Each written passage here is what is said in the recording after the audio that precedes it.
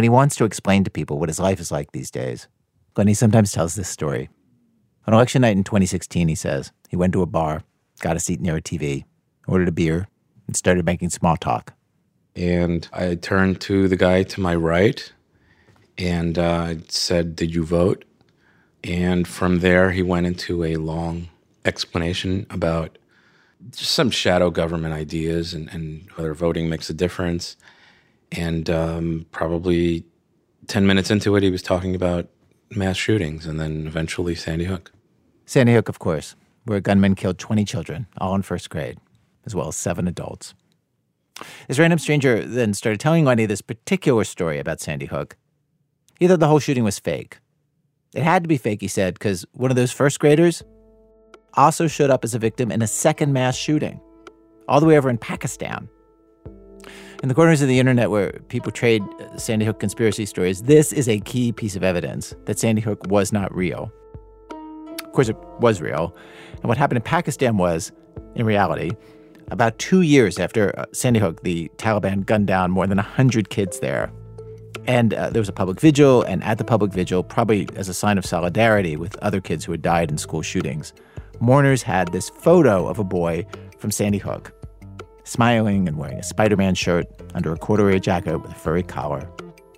Sandy Hook deniers saw that in the coverage, and they pounced. Did he die twice? Did he die at all? So the guy at the bar with Lenny is rattling through all this Pakistan stuff, and then, as Lenny explained to one of my coworkers, Mickey Meek, the guy mentions the kid's name, Noah Posner. I didn't really need to hear much more than that. Just needed to shut him down, basically. So what did you do? I took out my driver's license and I said, "Look who you're talking to. Show some respect." The boy in the photo was Lenny's son, Noah, who was 6 when he died. Does he connect it or? Well, he connected it instantly, yeah. And he just became more agitated, very angered, went outside, maybe had a cigarette, came back, yelled at me some more. "Oh my God, how much did they pay you? How can you do this?" He was committed to his belief. I was the villain. People like this man at the bar have pretty much redefined everything about the way Lenny lives his life. Where he lives, how he lives. He runs into these hoaxers in person and pretty much every day online. They think the government has paid him millions to play the part of a grieving dad. In their minds, Lenny is the sick one. Noah was never even his kid. And the person who has popularized these theories more than anybody is Alex Jones, who runs the website InfoWars, and who pushed these theories with his radio show and his YouTube videos. Alex Jones made his name right after 9/11, promoting the idea that 9/11 was an attack orchestrated by our own government. With Sandy Hook, Jones said many times that he did not believe the shooting was real. Sandy Hook is a synthetic, completely fake, with actors, in my view, manufactured. I couldn't believe it at first. I knew they had actors there, clearly, but I thought they killed some real kids. And it just shows how bold they are, that they clearly used actors. He's claimed that the government or some shadowy global forces are the ones who hired these actors. He and the other hoaxers call them crisis actors. It's like this whole alternate world that exists right next to the real one that makes life miserable for parents like Lenny. But unlike most parents in that situation, Lenny decided to go all action hero on the hoaxers and on Alex Jones. Action hero, I will do what needs to get done to defend my family. Damn the consequences.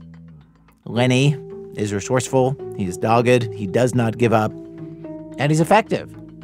Right now, so many people believe in these alternate worlds and conspiracy theories about, the presidential election being stolen, or the whole Q idea about pedophile rings at the top levels of government.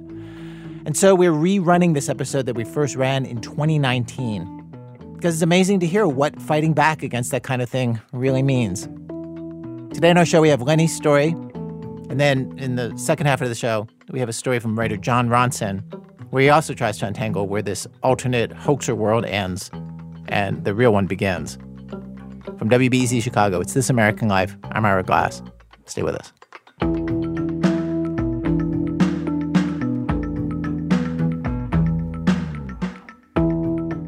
Like one, down the rabbit hole.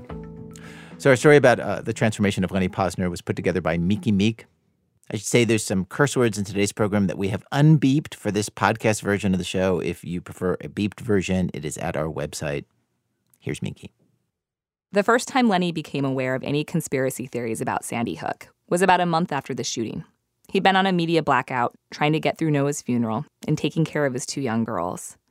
They were also at the elementary school that morning, and one of them was Noah's twin sister. She hid in a separate classroom. But one day, Lenny finally felt ready to go online. Read the news, Googled his son's name. InfoWars was coming up on search results. The forums. The forums were. Yeah, and it's just completely disgusting.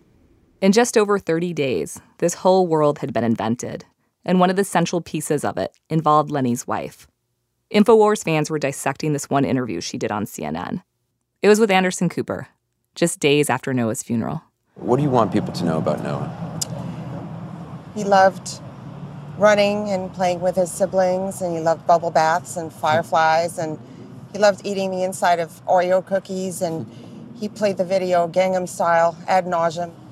I understand he used to tell his siblings that he managed a taco factory. Yes, that he was going to split his time as an adult between managing a taco factory and being an astronaut. The comments online were gross and flimsy. Why didn't she sound sadder? Why would she put on lipstick if she was really grieving? And wasn't she too old to be the mom of a 6-year-old kid? They were convinced that something was up. How are you holding up? I mean, most of the time I'm kind of numb. I think every mama out there can relate to the fact of how long it takes to create a baby, those 9 months that you watch every ultrasound and every heartbeat, and it takes 9 months to create a human being, and it takes seconds for an AR-15 to take that away from the surface of this earth. This reference to guns was another aha moment for conspiracy theorists. Some of them started digging into Veronique's life, looked up her maiden name, and then said, hey, look at this. There's a Swiss diplomat who has her exact same name. And even fishier, this diplomat once went to an arms control summit at the United Nations. So maybe they're the same person. Maybe she's one of those elite globalists trying to make guns look bad, so President Obama can repeal the Second Amendment. Suddenly, every real sentiment Veronique shared about Noah was getting reinterpreted as lines from a sinister script. They were here, and they mattered. They all had families, and they mattered. And the kicker that cinched it for these conspiracy theorists? Anderson Cooper's nose. There's this moment when the tip of his nose disappears because of a digital glitch in the video. What CNN says was normal interference that happens with a live satellite feed. It's just a couple seconds, but hoaxers wouldn't let it go. They said that it's a green screen or a blue screen or whatever. So that was a fake interview, and Veronique was a participant of a fake staged CNN interview. That conspiracy theory was all over YouTube, and it was all over YouTube with Noah's image.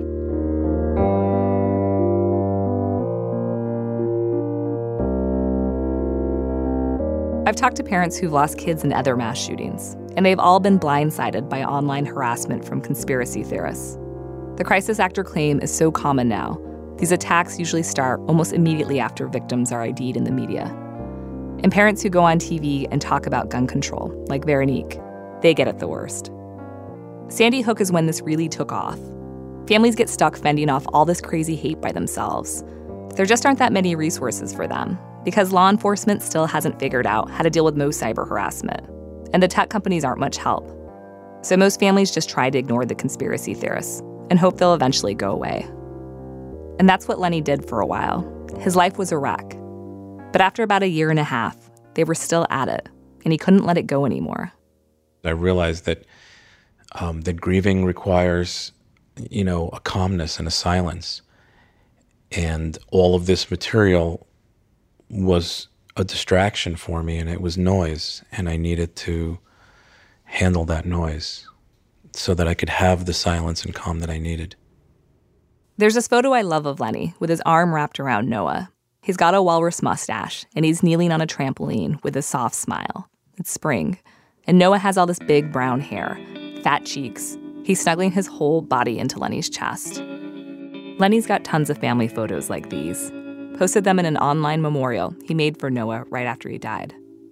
But Sandy Hook deniers downloaded them and repurposed them into cruel memes, wrote fake across Noah's face, took a picture of his headstone, and photoshopped under his name, "Is not buried here." Photos of his daughters were circulating too. He couldn't just leave them out there on the web with the trolls. Lenny got consumed with thinking about how to take control of the situation, how to extract Noah and his family from all this. The internet didn't scare him. It was actually his comfort zone. He ran his own IT business. He was not the kind of guy who sat around and complained about how something didn't work. He was the guy who fixed stuff. So you need to find what the problem is and then find, what your solution is and then start getting closer to that solution step by step. Otherwise, the problem is overwhelming and then you just want someone else to fix it for you. You have to track down where you can make a difference and get closer to being less broken. There was one other thing that made Lenny especially qualified to deal with the conspiracy theorists. He used to enjoy those theories himself. The classic fun ones: Bigfoot, Loch Ness, Area 51, NASA faking the moon landing. What's the fun of it? It's suspending your disbelief. It's like sitting down and watching a science fiction movie and then looking at the what if. And it's just fun, especially if there's no price to pay in your life and there's no cost to that way of thinking, then it's just a game. Sometimes he even listened to Alex Jones in his car. And in fact, just a month after the shootings, when Lenny first saw those things on Alex Jones's website, he tried to reach out. He found a General InfoWars email address and shot him off this message. "Alex, I'm very disappointed to see how many people are directing more anger at families that lost their children in Newtown, accusing us of being actors. Haven't we had our share of pain and suffering? I used to enjoy listening to your shows. Now I feel that your type of show created these hateful people, and they need to be reeled in!" Exclamation point. About an hour later, he heard back from Jones's staff. And they responded with, "We have not supported the crisis actor claim. We insist that it's a true event," and on and on. This wasn't true. Jones did spread the crisis actor theory. It was on his website at the time, and he started talking about it a lot. That CNN interview with Veronique, he talked about it all the time. Folks, we've got video of Anderson Cooper with clear blue screen out there. He's not there in the town square. We've got people clearly coming up and laughing and then doing the fake crying. We've clearly got people where it's actors playing different parts of different people. I've looked at it, and undoubtedly there's a cover-up, there's actors, they're manipulating, they've been caught lying, and they were pre-planning before it and rolled out with it. What Lenny wanted was a one-on-one conversation with Jones, but it didn't happen. There were a few emails after that asking me to prove that I'm really who I am and, sort of leading on to get me on the show. Lenny didn't want that. He's very private and very reserved, a behind-the-scenes kind of guy. He's careful when he talks. Things like, no comment, that's off the record, or do I have to talk about my personal life? That came up all the time during our interview. One of the ground rules he gave is that I had to run his quotes past him and his lawyer because he's worried about his own safety if his words were misconstrued. Also, he's fighting some of the conspiracy theorists in court. We agreed to his terms, and in the end, he didn't ask me to edit any of his quotes. But he did request that we remove one personal detail, and we did. Now, a year and a half after he reached out to Alex Jones, he decided to try a new tactic. He'd go directly to Jones's followers and the other Sandy Hook conspiracy theorists. I think his approach was, I'm going to make them see the light. This is Veronique. She and Lenny were separated when the shooting happened, but were still very much in each other's lives. They decided to start releasing documents about Noah. Report cards, school photos. He even disclosed Noah's death certificate, which was a difficult decision that we made. But figured after a while, of providing this hard copy, convincing evidence, that reason would prevail, and they would say, oh, okay, you've made your point, I'm going to come around. Lenny also decided he'd answer anyone's questions. He wanted to join this notorious Facebook group called Sandy Hook Hoax. It's where a lot of the deniers were congregating and sharing theories. The cover photo on their page looked like it came straight out of a horror movie, a corpse-like girl with a keep quiet finger in front of her mouth. The administrator of the Facebook group immediately let him in. Did you identify yourself as I am a father? Or did you They knew who I was. Yeah. They knew who I was instantly, yeah. To me, it seems so crazy to even go there. Like, this doesn't exactly sound like a group of people who'd want to listen to you. People who are conspiracy-minded see these tragedies unfold on the internet or on television. They still feel separate from these events. And I considered that bridging that gap could be an important step. But I can add a human element to this. That's right. That's right. And so here I am. I'm the person. And so let's see what happens. The questions started pouring in. Why weren't these children rushed to hospitals? Why wasn't anything done? Why aren't you suing, the EMTs, or why aren't you doing this? Why wasn't a rescue helicopter called from Hartford? And I started to recognize some of the patterns that were there. There were the people you'd expect in a conspiracy group.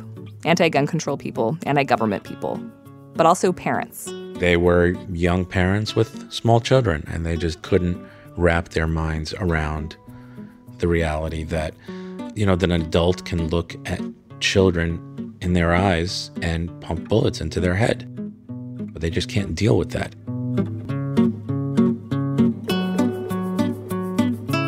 The conversation on this Facebook group quickly got ugly and abusive.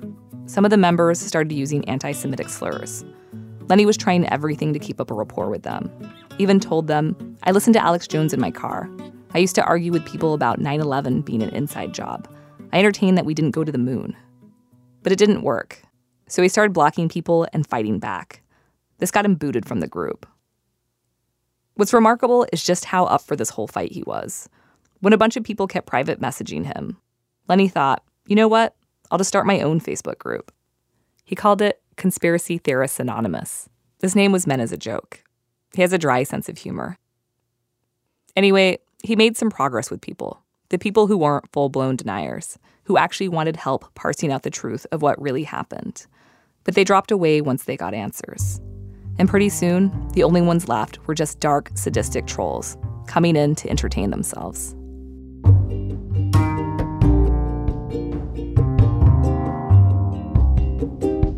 One of Lenny's worst trolls was a guy named Wolfgang Halbig. That's his real name, by the way.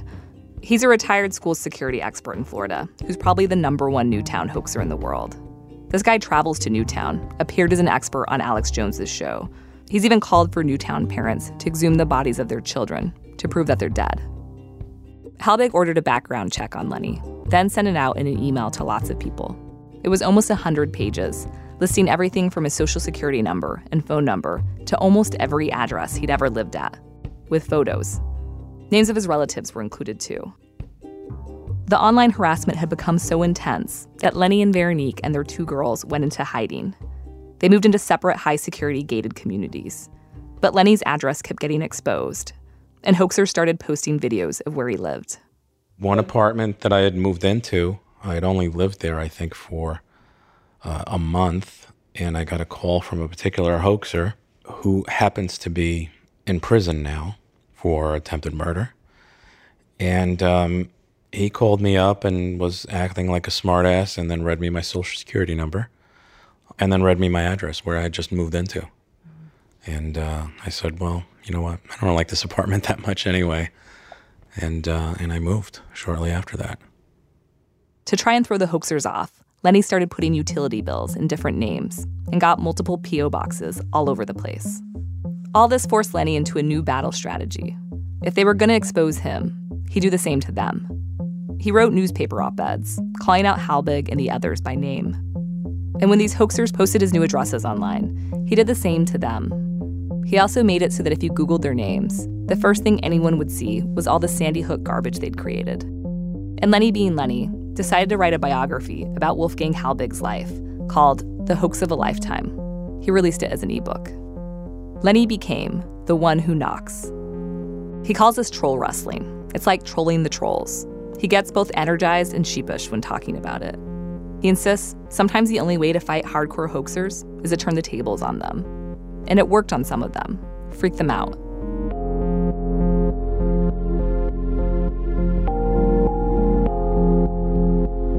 Still, Lenny was just one guy, and every day new mountains of content about Noah were showing up online.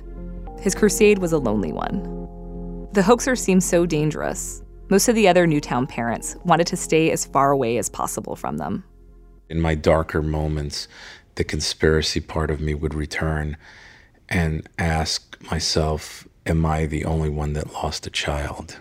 Why am I the only one fighting back? I mean, what the hell is going on? Yeah. I mean, people were trampling all over other people's children's memories, and those children no longer had a voice to defend themselves, and people were just silent about it. But while Lenny was escalating his tactics, so was the other side, around the second anniversary of Sandy Hook. A small group of conspiracy theorists made an almost 3-hour movie on YouTube questioning the shooting. They described themselves as independent journalists and researchers, but their backgrounds were totally random.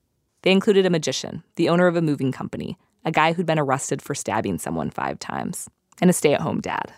I just had an idea that I wanted to be an underground filmmaker myself. This is Doug McGuire. He says he met this group online, on YouTube, and got brought in at the end to help polish the movie. It felt exciting. At the time, Doug was a struggling filmmaker in Los Angeles, occasionally did some stunt work. He got into conspiracy theories the way lots of people do, watching them on YouTube. Like Lenny, he loved the ones about Bigfoot and UFOs. But then he went to look up news about Sandy Hook, and YouTube's recommendation system started suggesting hoax videos. He didn't believe the theory that the kids were actors. He thought children died. But he felt pretty sure there was some other kind of cover-up going on, maybe one with the mafia. And where did you get that information? Like, where did you come up with this idea of a mob? Like, had you read this somewhere? It was, because I make movies, so I think I have an active imagination. Hold on, I'm confused. Like, what was your thinking? A family had done someone wrong, like let's say the movie Goodfellas, okay? Henry Hill is hiding out in a little village. His kids. He also mentioned Kindergarten Cop. When they released their film, they uploaded it to a bunch of different accounts on places like YouTube, Vimeo, and Dailymotion. Pretty soon, it was showing up everywhere. To combat this, Lenny had to change tactics one final time. No more talking to hoaxers one-on-one. Now the thing he'd focus on was content removal, scrubbing their stuff off the internet. He decided he was going to get every single copy of the movie taken down, which wasn't going to be easy. He couldn't just write into YouTube and say, hey, this video is full of lies. That wasn't going to be enough. The internet is full of lies. He needed something else. And he realized he had it. These conspiracy theorists had used photos and videos of him and Noah and Veronique. Those were his property, making this movie a copyright violation. Those stolen images were now a useful weapon. Lenny tracked down every place where this video was posted, and you've probably seen this. There's a little button you can click on to report stuff. So that's what he did, for hours, every day. And success, sort of. The hoaxers kept reposting and moving the video onto other sites. The crazies are not running the asylum. It's the platforms who are allowing this to go on. So that solidifies it for me that we have to just remove all of this garbage, and that's all we need to do. But this, of course, pissed off a lot of hoaxers. We don't know what's going on. We just know it doesn't look right. Alex Jones, he was stumped. Lenny had successfully forced the InfoWars site to remove pictures of Noah using copyright. So frustrating. This is amazing. The claimant is Lenny Posner. They think because they can hold out some little kids and say, we're shutting people's websites down because they're belittling the memory of these children. No, we're not. But even if we were, you couldn't violate our First Amendment because that's what it's there for. And if you take our rights, you take everybody's rights. I don't like. Then Jones put one of the guys who worked on the movie on the air. His name is Brian. He's from Alabama. What do you think of us being censored? What's been happening to you? I can tell you lots about Lenny. This man is something that you've never seen before. He's got a group of trolls, and if you don't, if they're trying to shut us down when we're just investigating it and looking at all sides, it must be horrible for folks out there that vehemently think this is staged. So just specifically, what have you gone through? I can't even put up a video showing that he has put up a copyright strike against me without him copywriting striking that. These people are vile. And Lanny, if you're listening, your day is coming, my friend. It is coming. Wow. This sounds like a war's going on. I think they made a major mistake involving us. Oh, I totally agree. They don't know what they bit off. Go after them, Alex. Crush them. In this video on YouTube, Joan showed his fans, he had millions of them, Lenny's email, the city he lived in, and the address he picked up as mail. Even held up some satellite shots from Google Earth. Lenny got this video taken down too, flagging it for privacy violations. But it didn't matter. The hoaxers had taken on a mob mentality, pursuing and harassing Lenny. This is an InfoWars fan named Lucy Richards, who left multiple death threats on Lenny's phone. Did you hide your imaginary son in the attic? Are you still fucking him? You fucking Jew bastard? You're gonna die. You're gonna rot in hell. That's just coming to you real soon, and there's nothing you can do about it. So you're just going to have to take it. Okay? Jew bastard. Look behind you. Death is coming to you real soon. She said, "Look behind you. Death is coming to you real soon." Lenny was already living in hiding. He'd moved multiple times by then because hoaxers kept tracking down his address. But now the chances that a hoaxer might show up at his door and kill him suddenly felt much higher. His kids were living with him half the week, and he worried about them.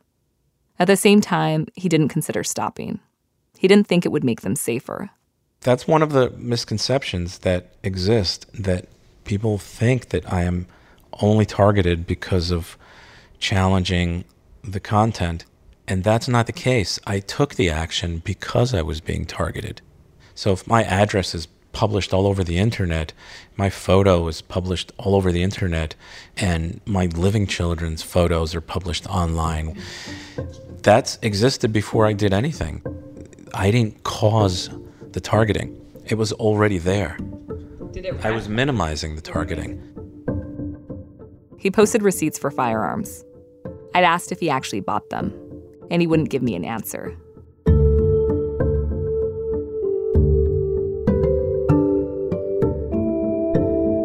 Amidst all this, Lenny kept up his daily ritual. He'd wake up, make coffee, and then sit in front of his computer for hours, flagging content, trying to systematically erase Noah from the Sandy Hook hoax story. There was a lot of stuff he couldn't invoke copyright law for, like the death threats and harassment. That was much harder to get taken down. The tech companies were wary of becoming arbiters of truth, making decisions about what its users could and couldn't say. But Lenny, in his usual methodical fashion, kept chipping away. On YouTube, he kept a scorecard.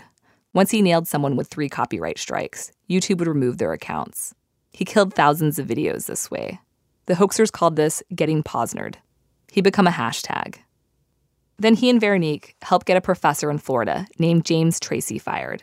This guy had harassed them for years and kept using Noah's image to promote his conspiracy theories. He's also the one who helped popularize the conspiracy term crisis actor on his blog right after the shooting. And that woman who was leaving death threats, Lucy Richards, Lenny reported her to the police, and they arrested her. She was sentenced to 5 months in jail. The judge rebuked her for going after Lenny, saying, quote, "This is a reality, and there is no fiction. There are no alternative facts." He barred her from InfoWars and other conspiracy websites as one of the conditions of her parole.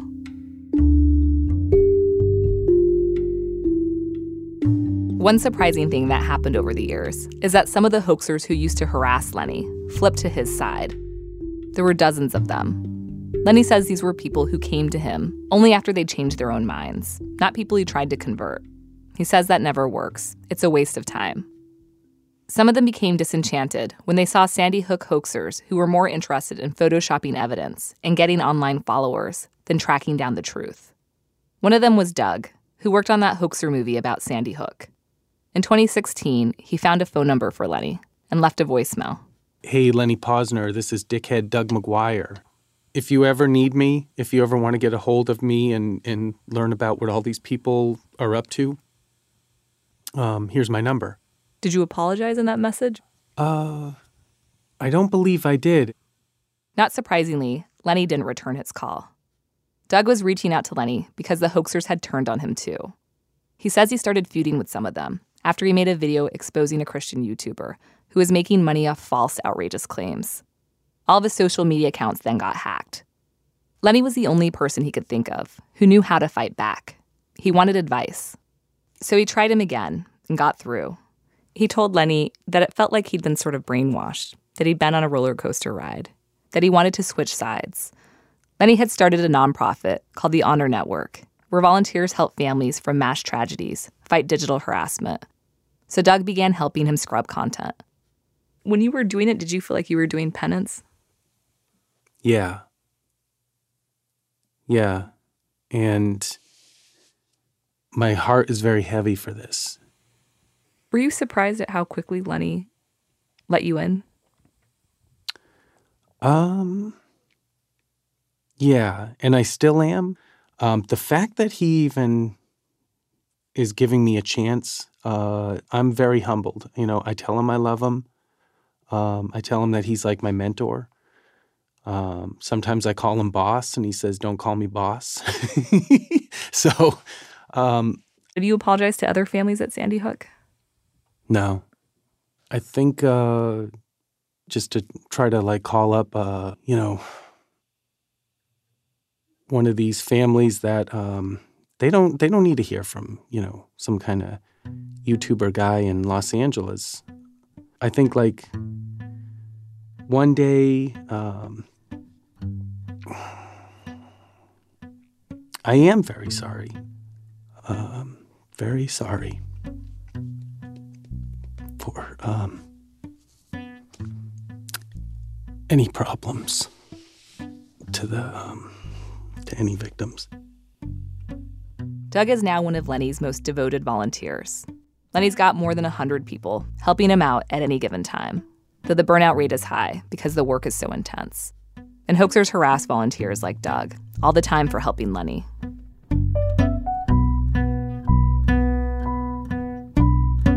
When Lenny Googles Noah's name now, he no longer gets page after page of hoaxer content. A lot of it is gone now.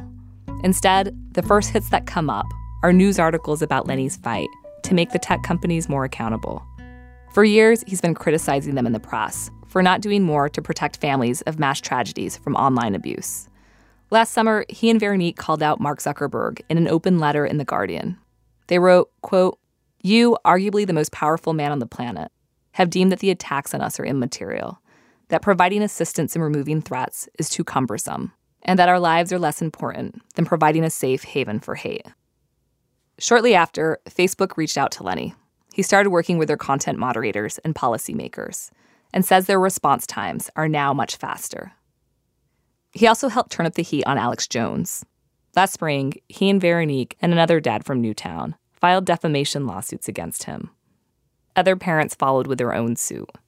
A few months later, Apple started removing Jones's material from iTunes, saying they would not, quote, tolerate hate speech. Facebook, Google, and Spotify then followed suit. YouTube killed his channel completely, but you can still find his videos on the platform.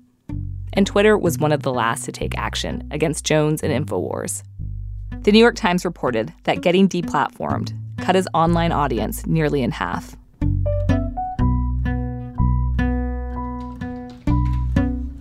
I met up with Lenny at his place recently. He lives in a gated, high-security residence.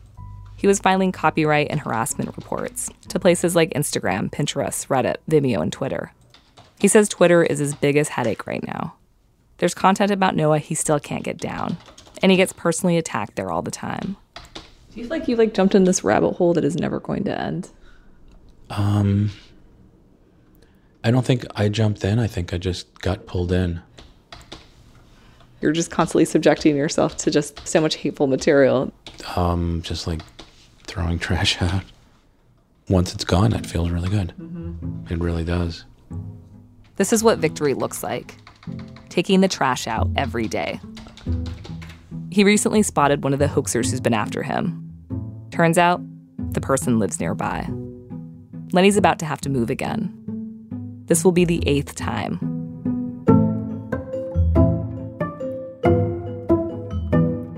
Mickey Meek is one of the producers of our show. It's been 2 years since we first broadcast this story. Just last month, the Texas Supreme Court rejected Alex Jones' attempt to stop Lenny and Veronique's lawsuit against him. The lawsuit's going to go forward.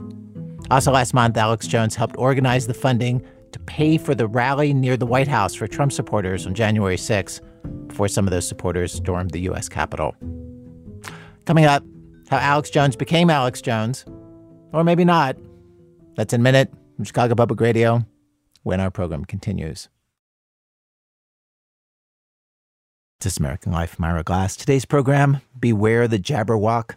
We've arrived at Act 2 of our program, Act 2, Alex in Wonderland. So one of the occasional contributors to our program, John Ronson, actually got to know Alex Jones personally years ago, long before Alex Jones became the most notorious conspiracy theorist in the country. They met doing a story where, together, they snuck into a summertime enclave of the rich and powerful called Bohemian Grove. They each did their own stories about it. John thought it was pretty harmless, maybe a little silly. Alex Jones thought it was much more sinister. Now and then over the years, they would touch base. Then in 2016, John met somebody in Alex's orbit. And that is where this story begins. The man's name was Josh Owens. And in October 2016, he started sending me cryptic texts about his boss. Like, a lot of times I'm conflicted with what I'm seeing. Anyway, I won't get into that. His boss was Alex Jones. Josh worked for him as a cameraman and a field producer. We exchanged more texts, and then we arranged to meet in a hotel lobby in Washington, D.C. And here he was, walking in from the street and waving shyly. I was struck by how nervous he looked. He had travelled here to tell me secrets about Alex, and the reason he chose me was because I have known Alex Jones for so long. When I first met and wrote about him 20 years ago, he broadcast InfoWars down an ISDN line from a child's bedroom in his house, which was covered in choo-choo train wallpaper. Back then, the whole operation was him, his producer Mike, and his webmaster executive producer girlfriend, Kelly, also known as Violet. Well, Alex, at 26 years old, is now syndicated to over 40 commercial markets. So he's huge, not to mention that he's on shortwave and the internet. He's been number one on AOL, numerous times. Alex is a sensation because he's young, he's vibrant, and so many people are getting involved with this movement through what Alex does. This is tape I recorded back in 1999. Violet would eventually become Alex's wife, and then, years later, his ex-wife, in an extremely acrimonious divorce and custody battle, during which Alex would at one point stare at her from the dock and tell the court she doesn't have any good qualities. You're beautiful, my love. Isn't my girlfriend Violet Nichols beautiful and smart? Look at her. Look at her. She is just incredibly smart. That's the webmaster of Infowars.com. I followed Alex around for weeks that year. He was different back then, an eccentric, fledgling conspiracy broadcaster. I can't remember him attacking anyone but the powerful in those days. He wasn't going after victims of school shootings as crisis actors. He didn't assert, as he did in 2017, that the yogurt maker Chobani was, quote, importing migrant rapists who were spreading tuberculosis. He later apologised to Chobani in the face of a lawsuit. He has money now, a workforce of something like 40 employees, and a fan in President Trump, who has repeated a bunch of theories championed by Alex, that Barack Obama is a Muslim who wears a ring with an Arabic inscription, that Ted Cruz's father was linked to the JFK assassination, that Obama and Hillary co-founded ISIS. Alex is playing a role in propagating the misinformation and confusion that's permeating America. With Hillary, she is an abject, psychopathic demon from hell that as soon as she gets into power is going to try to destroy the planet. Folks, let me just tell you something. There are dozens of videos and photos of Obama having flies land on him indoors at all times of year, and he'll be next to 100 people and no one has flies on him. Hillary, reportedly, I was told people around her that they think she's demon-possessed, okay? You can't wash that evil off, man. Told there's a rotten smell around Hillary. I'm not kidding. People say Obama and Hillary both smell like sulfur. They smell like hell. Anyway, back to my meeting with Josh. I was a big listener of the show. He said working for Alex had been his dream job. He'd actually won an online reporter contest 4 years earlier to work for InfoWars. He was a young and angry Alex Jones fan back then, committed to exposing the shadowy elites. But now he was disillusioned because Alex had changed. And a final straw was the Muslims. Alex had lately been broadcasting untrue stories about American Muslims running secret terrorist training camps in the Catskill Mountains of New York and cheering the 9/11 attacks. Here he is talking to then-candidate Donald Trump. You are vindicated on the radical Muslims celebrating, not just in New Jersey, but New York, Palestine, all over. What do you have to say? They're still attacking you. Well, I took a lot of heat, and I was very strong on it. And I just want to finish by saying your reputation's amazing. I will not let you down. And so Josh had found himself intimately involved in the business of demonising Muslims. This wasn't why he'd signed up. These weren't powerful elites. They were regular people. Recently, Josh boarded a plane and sat next to a Muslim family. The little girl was laughing, her face pressed to the window. Josh looked at her and he hated himself, and soon after, he began texting me. He wanted to make amends. He said he knew he should quit working for Alex, but it was hard. Alex paid him well, and although he had seen Alex scream at people in the office and punch cabinets and rip down blinds, he'd only ever been nice to Josh. As we continued to talk, I realised that Josh hadn't come to tell me any specific secret about Alex. He just wanted to vent his frustrations to somebody else who had known him a long time. But then he said, "Oh, here's a story." The thing Josh told me then would, if true, totally rewrite the story of how Alex Jones became Alex Jones. First, you should know that Alex is a kind of origin story about what got him obsessed with rooting out conspiracies. He's told it a few times, to the Rolling Stone journalist Alexander Zaitchik, and during monologues on his show. When I was like 16 years old, and I'd be at parties, in would come a sheriff's department car, and they'd come in and sell bags of drugs to people. This took place in the Dallas suburb of Rockwall, where Alex grew up.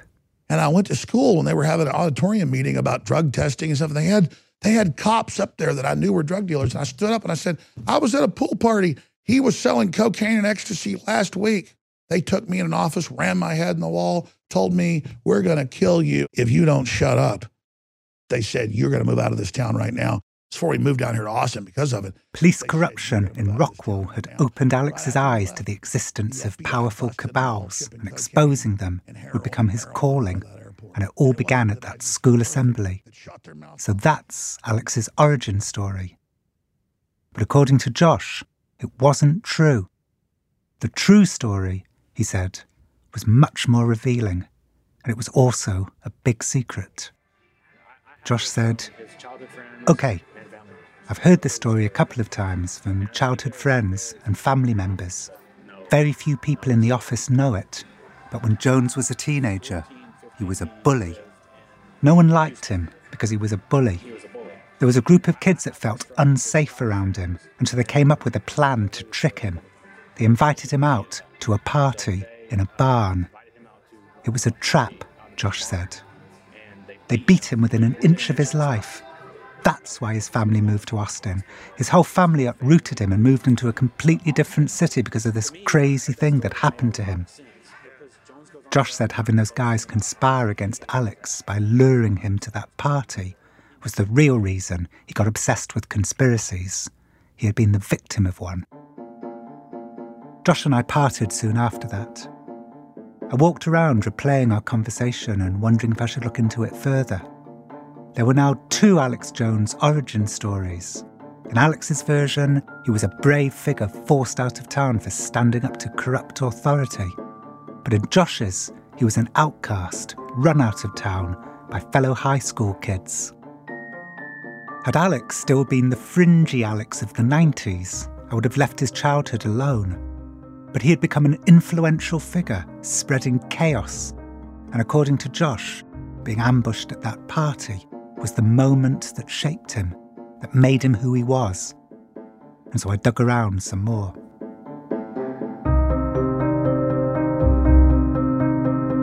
It became really clear, really quickly, that Alex's school assembly story did not stand up to scrutiny. My producer Lena Masitzis reached 10 people who were at the school at the time. And while it's true that the local sheriff had been convicted of stealing marijuana from the police evidence room with a plan to sell it, no one remembered anything like that assembly happening. Not the students, nor the principal, nor the teachers. Like one of Alex's old football coaches, Randall Talley, who preferred to go by Coach Randy. Do you remember an assembly where Alex called out the cops in the assembly for being drug traffickers? Well, I didn't know about that. Is that your first time hearing about it? Yes. Here's a former classmate, Ryan Tipton. No, not at all. That was probably DARE, the DARE program, and I do not remember that at all. Here's an old school friend, Jacob Olson. Who told you that? No. And Lena found the police officer who actually worked in the school when Alex was there, who presumably would have been one of the drug-dealing cops who beat up Alex. His name is Terry Garrett. Okay, that sounds like something he probably would say, but I don't think anything like that ever happened. I mean, I would be willing to bet my whole pension that never happened. I mean, I don't think there were any times where actually even when we were questioning a student, that an administrator wasn't in the room. What everyone does remember about Alex is, well, how memorable he was. We were emailed the same stories over and over from former classmates. Quote, "He used to run through the halls saying he was the devil. This is no joke." And he spoke a lot about being Satan or the Antichrist. And he would walk the halls with his arms flared out and with this intense, wide-eyed, evil look in his eyes. And he proclaimed to be the Antichrist. Here's Coach Randy. I'm fixing to tell you something that's going to blow your mind. Oh, golly. People thought he was possessed. Have you heard this? I've heard this from so many students, but this is the first time I've heard it from an adult.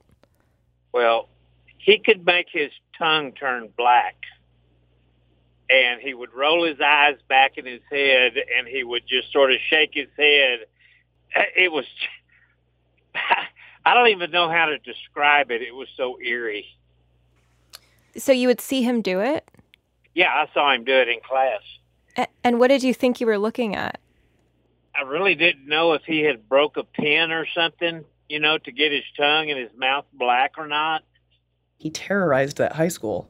Just run full steam and shove his head into the lockers and scream, "Hail Satan!" This is Ellen. I'll call her Ellen.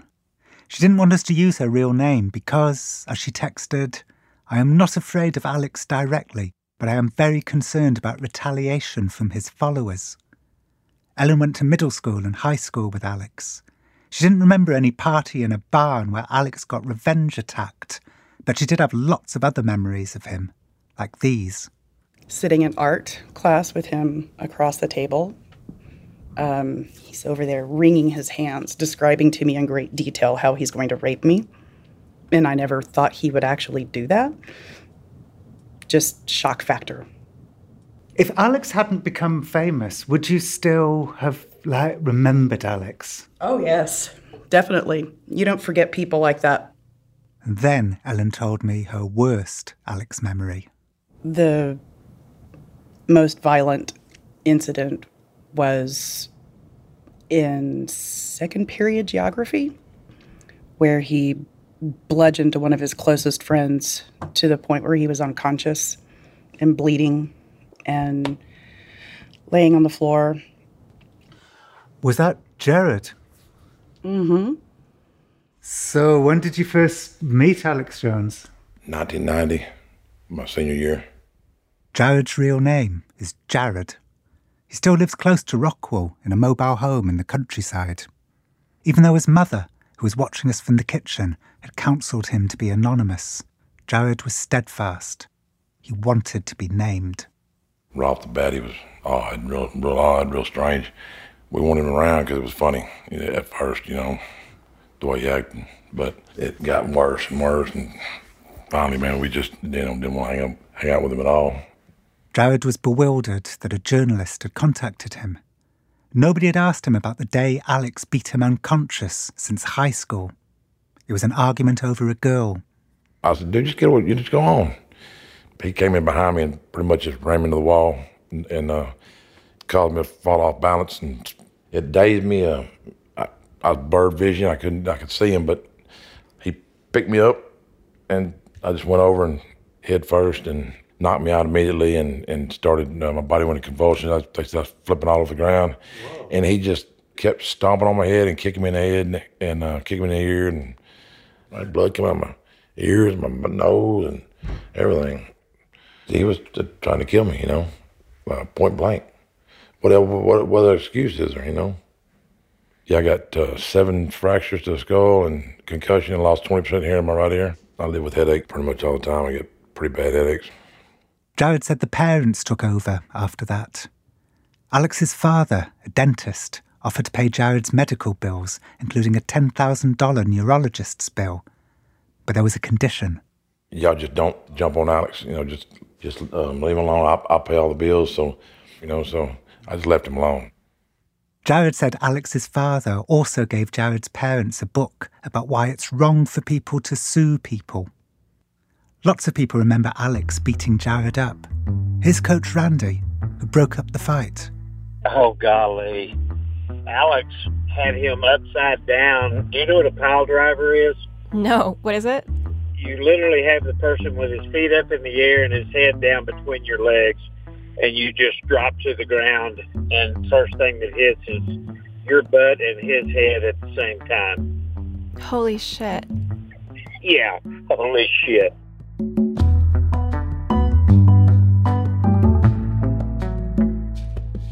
Jared eventually returned to school, and then one night, he was at a party. It wasn't in a barn, it was at a house. But this was the origin story that Josh, the cameraman, had told me. The beating in the countryside. Jared said the instigators were his friends, Mark and Brian. The 2 guys who brought him to the party, did they know that they were taking him somewhere where he might get attacked? The 2 guys that brought him, they love fighting. That's all they did. They fought all the time. They figured that me or somebody would whoop him, They wanted to see it, so they brought him out there. And he come in, he'd been drinking and just hooping and hollering and carried on. Finally, one of my buddies slapped him in the back of his hat. And I was trying not to even look at him, he thought it was me, and here we go. He just pointed me out, just picked me out, said, come on, I'm going to beat your ass like I did before, Started all that flipping around and flopping around in the living room and throwing his coat, throwing his hat, saying he's Satan and he's going to kill me. And I had to. It was ridiculous that he did what he did to me. I had to prove to myself and all my friends, hey man, it was a fluke deal, man. When I jumped on him, I hit him until I broke both my knuckles, and my hands. Until I couldn't hit him no more. I just reached over and grabbed this rake, the wooden handle, steel rake, but wooden handle. And I just threw it and hit him in the back of the head with it. And it knocked him down. And when he come back up running, that's when he ran into my buddy. And that was a mistake, my buddy grabbed him by the ears and planted his knee in his face. And he just took off running. And I think 2 or 3 weeks later, they moved. So they moved because of this fight? Because the Rolling Stone article said that he had uncovered some corruption in the Rockwell police force, and that's why they moved. Yeah, no, it was definitely nothing like that. He couldn't go nowhere anymore. There was nowhere to go. Nobody to hang out with. Nobody just couldn't even stomach him. So he knew there was nothing left there in Rockwell for him. So Josh, the cameraman's story had turned out to be sort of right, but he was wrong about a couple of things. It wasn't a barn, it was a house.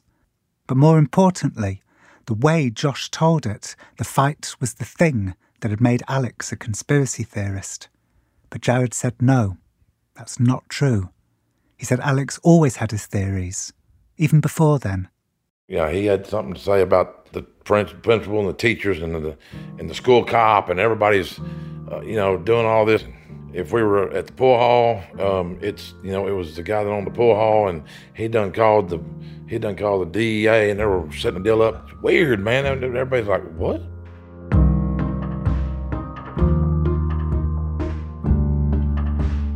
Hey guys, I'm sorry I'm like 5 minutes late. I was stuck getting back to the office. I got a lot of crazy stuff going on. So it's good to be here with you guys. It's a Thursday in February. Alex is talking to me from his studio in Austin. I'm at home in New York. I think the crazy stuff Alex is referring to, by the way, is that a judge has just ordered him to give a sworn deposition in the court case brought against him by some Sandy Hook parents. Alex had one condition for doing this interview. He wanted to make a brief statement. Though my story isn't about Sandy Hook, this is what he wants to say. So here's my Sandy Hook statement. Looking back, before I was ever sued years ago, I reviewed the information and I do believe the horror of Sandy Hook happened. By the way, that's only sort of true. Even after Alex first admitted that children died at Sandy Hook, he hedged, saying they probably died and I tend to believe they died. I've apologized to the families many times in the last few years, and my reporting has caused them any pain. These apologies are contentious because he's apologized, but then continued to cast doubt on the shootings. I never said that anyone should harass the victims' families, and I asked the media to please stop saying that I have said that. As best as we can tell, Alex never directly instructed his fans to harass the families. But on his broadcasts, he repeatedly talked about Lenny Posner's ex-wife and son, and he gave Posner's mailing address and showed Google Earth shots of the building and said he would probably have to go there himself. I ask anyone else who is going to harass the families to stop. What happened at Sandy Hook and similar events is a tragedy that needs to be recognized. It's time for us to come together as Americans and as humans and defend the lives of children and other defenseless individuals, period. Alex declined to answer follow-up questions about Sandy Hook. I got to the business at hand. Okay, so there's a guy in Rockwall called Jared, but I think you knew him maybe as Bubba. Oh, I remember Bubba, who was a senior, and I was like a freshman, coming and getting me out of class, and he was like a hall monitor so he could do it, and then he attacked me in the hall, so I defended myself, and I'm sad that he got put in a coma, but that's just what happened. I've never talked about this stuff, and I'm not particularly proud of it, but I always defended myself. I never started fights. And this is different to Jared's version, by the way. In Jared's account, Alex started the fight. Also, Jared said he wasn't in a coma, but he was hospitalised for multiple skull fractures. Jared said that he thought that you were trying to kill him. Well, when a 250-pound... He would be a self-described redneck, and you weigh 160 pounds, starts attacking you, you defend yourself. So the way it works in America is when someone physically attacks you and you defend yourself, you're not the bad guy. By the way, Alex does confirm parts of Jared's story. He remembers his father paying the medical bills, though he doesn't recall a book about why it's wrong for people to sue people. I felt real bad. My dad wouldn't visit him at the hospital. I mean, we weren't happy about it. And I mean, that's the story you've got? What about the time, I mean, you didn't hear about the time like 20 people attacked me? Well, the other story I heard was you were at a party and some of Jared's friends attacked you. Is that the story that you mean? No, that never happened. So what supposedly happened at that? The story I heard is this. It all started with Jared, with the geography, and then you were at a party and some of Jared... I told Alex everything Jared had said about the ambush. And that's why you left town, was because of that party. That's the story that I heard. Total complete horse crap. Total Shakespearean fiction. So what happened is I wasn't that big of a guy, and everybody would start fights with me. I mean, this is just total fiction, totally made up.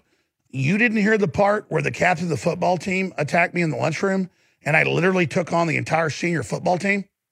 I did not hear that. That was an epic fight.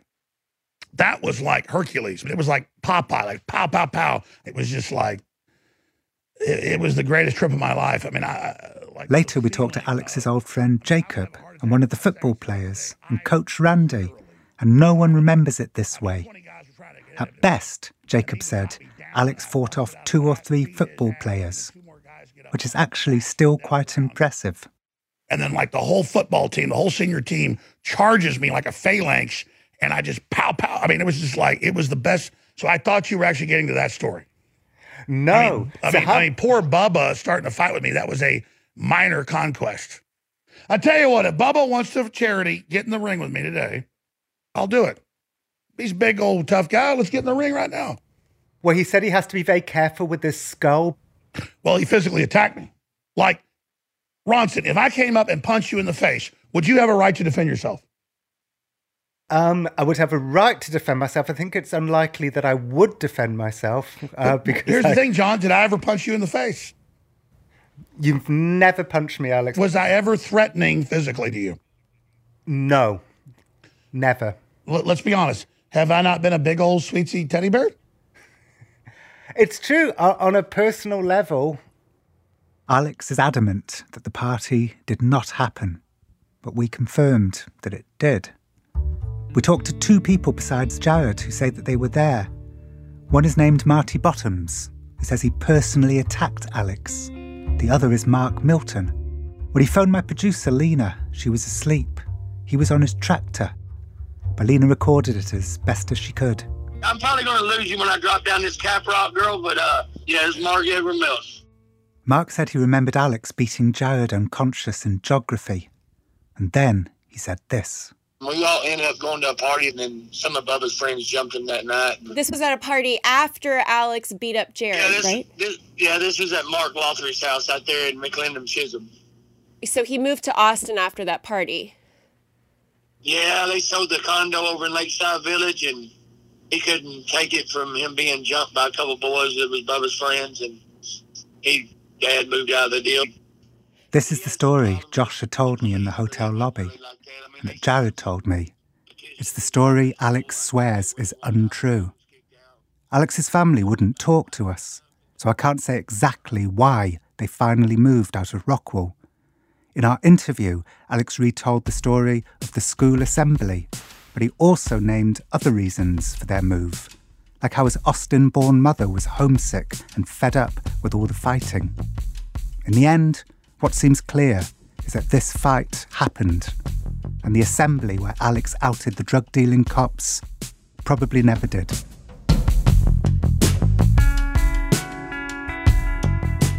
If I had to guess, I would say that Alex has replaced a true story where he's humiliated at a party with a different story where he's a hero standing up to corrupt cops and getting beaten up for his bravery. In a way, it's the same story as the one where the whole football team came at him in a phalanx. It's the character he plays on InfoWars, the beleaguered hero attacked from all sides, bloodied but undaunted and emerging the victor. It's like stories little kids tell about themselves.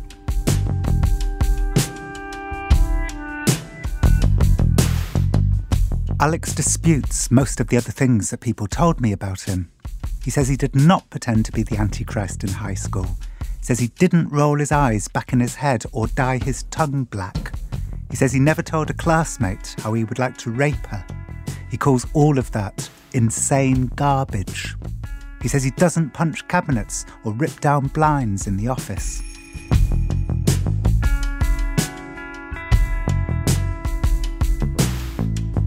During our reporting, something very strange kept happening. It happened during Lena's call with Mark, the tractor man.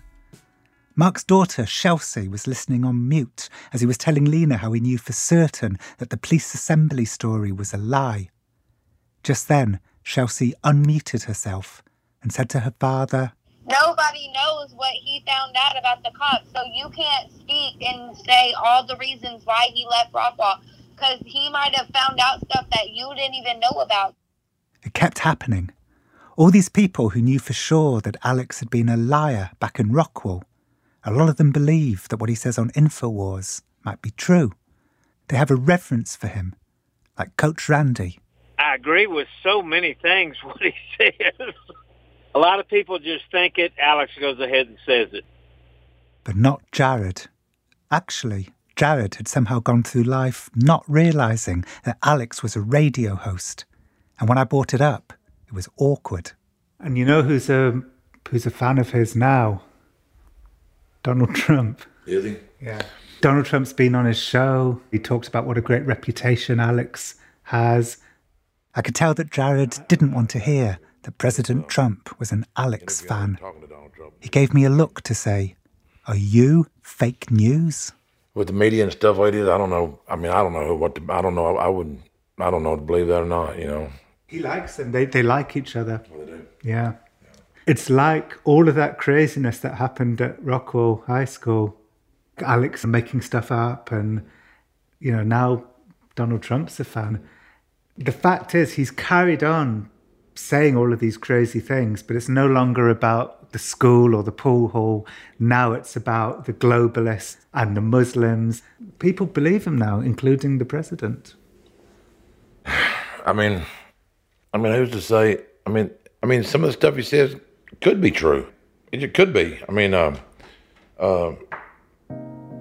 Obama, he could be a Muslim. He could back the radical Muslims, and he could have been giving them money behind. I mean, who knows? You know, we don't know. I mean, we hear what they want us to hear, and we see what they want us to see. You know, I mean, anything could be anything. You know.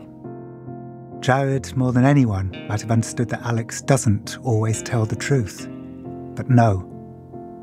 This is Alex's legacy, the chaos he sows in the world, the feeling that nothing can be known for sure.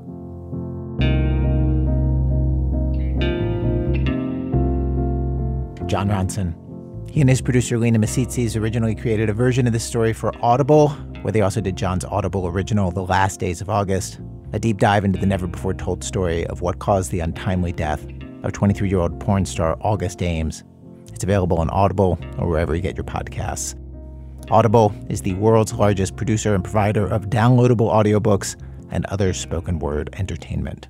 Don't you see that they've been feeding us lies and made up stories? Can't you see the sly smiles and stop them now? Our program was produced today by Dana Chivas. The people who put our show together today includes Ben Calhoun, Sean Cola, Viva de Kornfeld, Damian Grave, Michelle Harris, Mickey Meeks, Stowe Nelson, Catherine Raimondo, Ben Phelan, Nadia Raymond, Robin Semyon, Lily Sullivan, Christopher Sotala, Matt Tierney, Julie Whitaker, and Diane Wu. Additional production help on today's rerun from Ari Saperstein. Our managing editor for today's program is David Kestenbaum. Special thanks today to Sandy and Lonnie Phillips, Whitney Phillips, Dr. Kenneth Henderson, Joel Ronson, Elizabeth Sculler, David Bloom, Jonathan Curlin, Sophia Hilsman, and Eric Newsom. Our website, thisamericanlife.org. This American Life is delivered to public radio stations by PRX, the Public Radio Exchange. Thanks as always to our program's co-founder, Mr. Torey Malatia. You know, he recently tried Axe body spray. You know that stuff? He didn't like it. You can't wash that evil off, man. I'm Ira Glass. Back next week with more stories of This American Life. Don't step into the lion's den. Don't think you know them well. You'll never know them well. No, don't step into the lion's den. Next week on the podcast of This American Life, there was a drawing of an octopus that a kid drew that somehow, I don't know, became a thing in this third grade class. Kids would go look at it on the wall. They'd talk about it. Was it a good drawing? It was like an 8-year-old's okay drawing. It wasn't amazing, but it was like, you knew what it was. And then it disappeared. And they held a funeral for it. And that's when things got, I don't know, bigger. Next week on the podcast or on your local public radio station.